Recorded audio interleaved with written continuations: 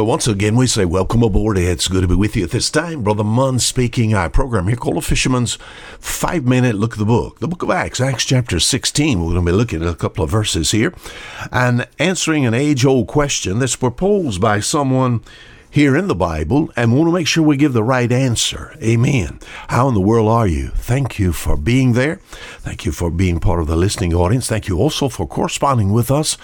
Some of you are going to the old computer and that FOMM.org, part of the World Wide Web. Our website is there, FOMM.org. That'll bring you directly to us here at Fishermen Ministries International, here in the port of Bon Secour, Alabama.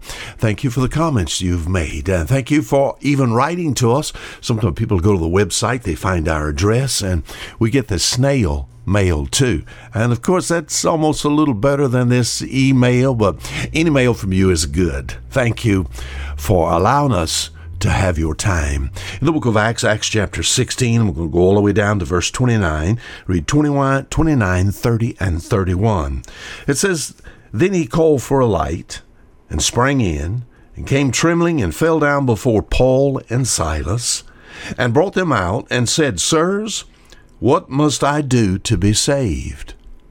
Verse 31, "And they said, Believe on the Lord Jesus Christ, and thou shalt be saved, and thy house." Oh, if ever, there's an important question.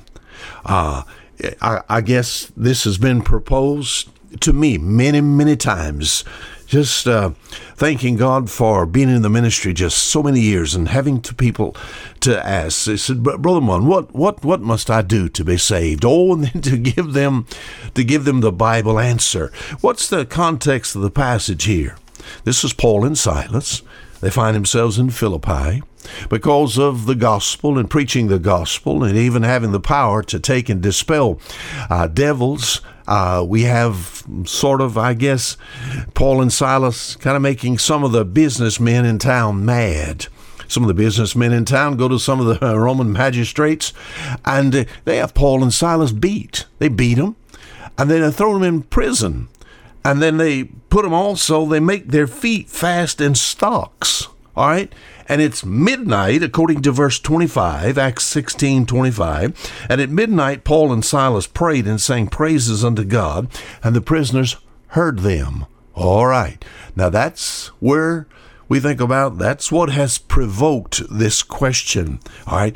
Somebody has heard. Not only had the prisoners hear, but also we think about this Philippian jailer. They hear these men in the middle of the night.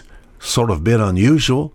If it had been me in there, I would probably not have been singing praises and praying. I would have been complaining, and probably I would have been in tears. But Paul, Silas, they prayed, and they're singing. They're talking with one another, fellowshipping. Oh, maybe Paul says to Silas, "Silas, isn't it so good to be saved? Isn't it good to know that your sins are forgiven? I never will forget that trip on the road to Damascus." Paul's always talking about that. And Silas said, "I know what you're talking about, Paul. Oh, just to know for sure, to know that you know that you know that your home is heaven. Christ Jesus is so wonderful. Oh, the Savior, as far as the Savior is concerned, how could I ever help but love him?" And these men were just lifting up Christ, just lifting Christ up. And, I tell you, God brought a circumstance to pass to get the jailer and these prisoners' attention. What? It says this, "And suddenly there was a great earthquake, shook the jail, and everybody's chains fell off. The prison doors fell open. All right, the stocks that was around the feet of Paul. The Philippian jailer knows that he's in trouble.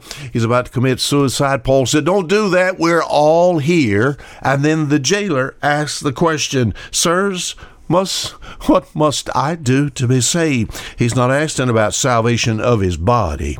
All the prisoners are there. He knows he's not fixing to get hurt. Salvation of what? He's heard about this salvation that Paul and Silas talks about. Being saved. Salvation of soul. Forgiveness of sins. And how do you get it? Believe on the Lord Jesus Christ, and thou shalt be saved. We'll look at this more tomorrow. And then until tomorrow, Fisher Munn saying goodbye.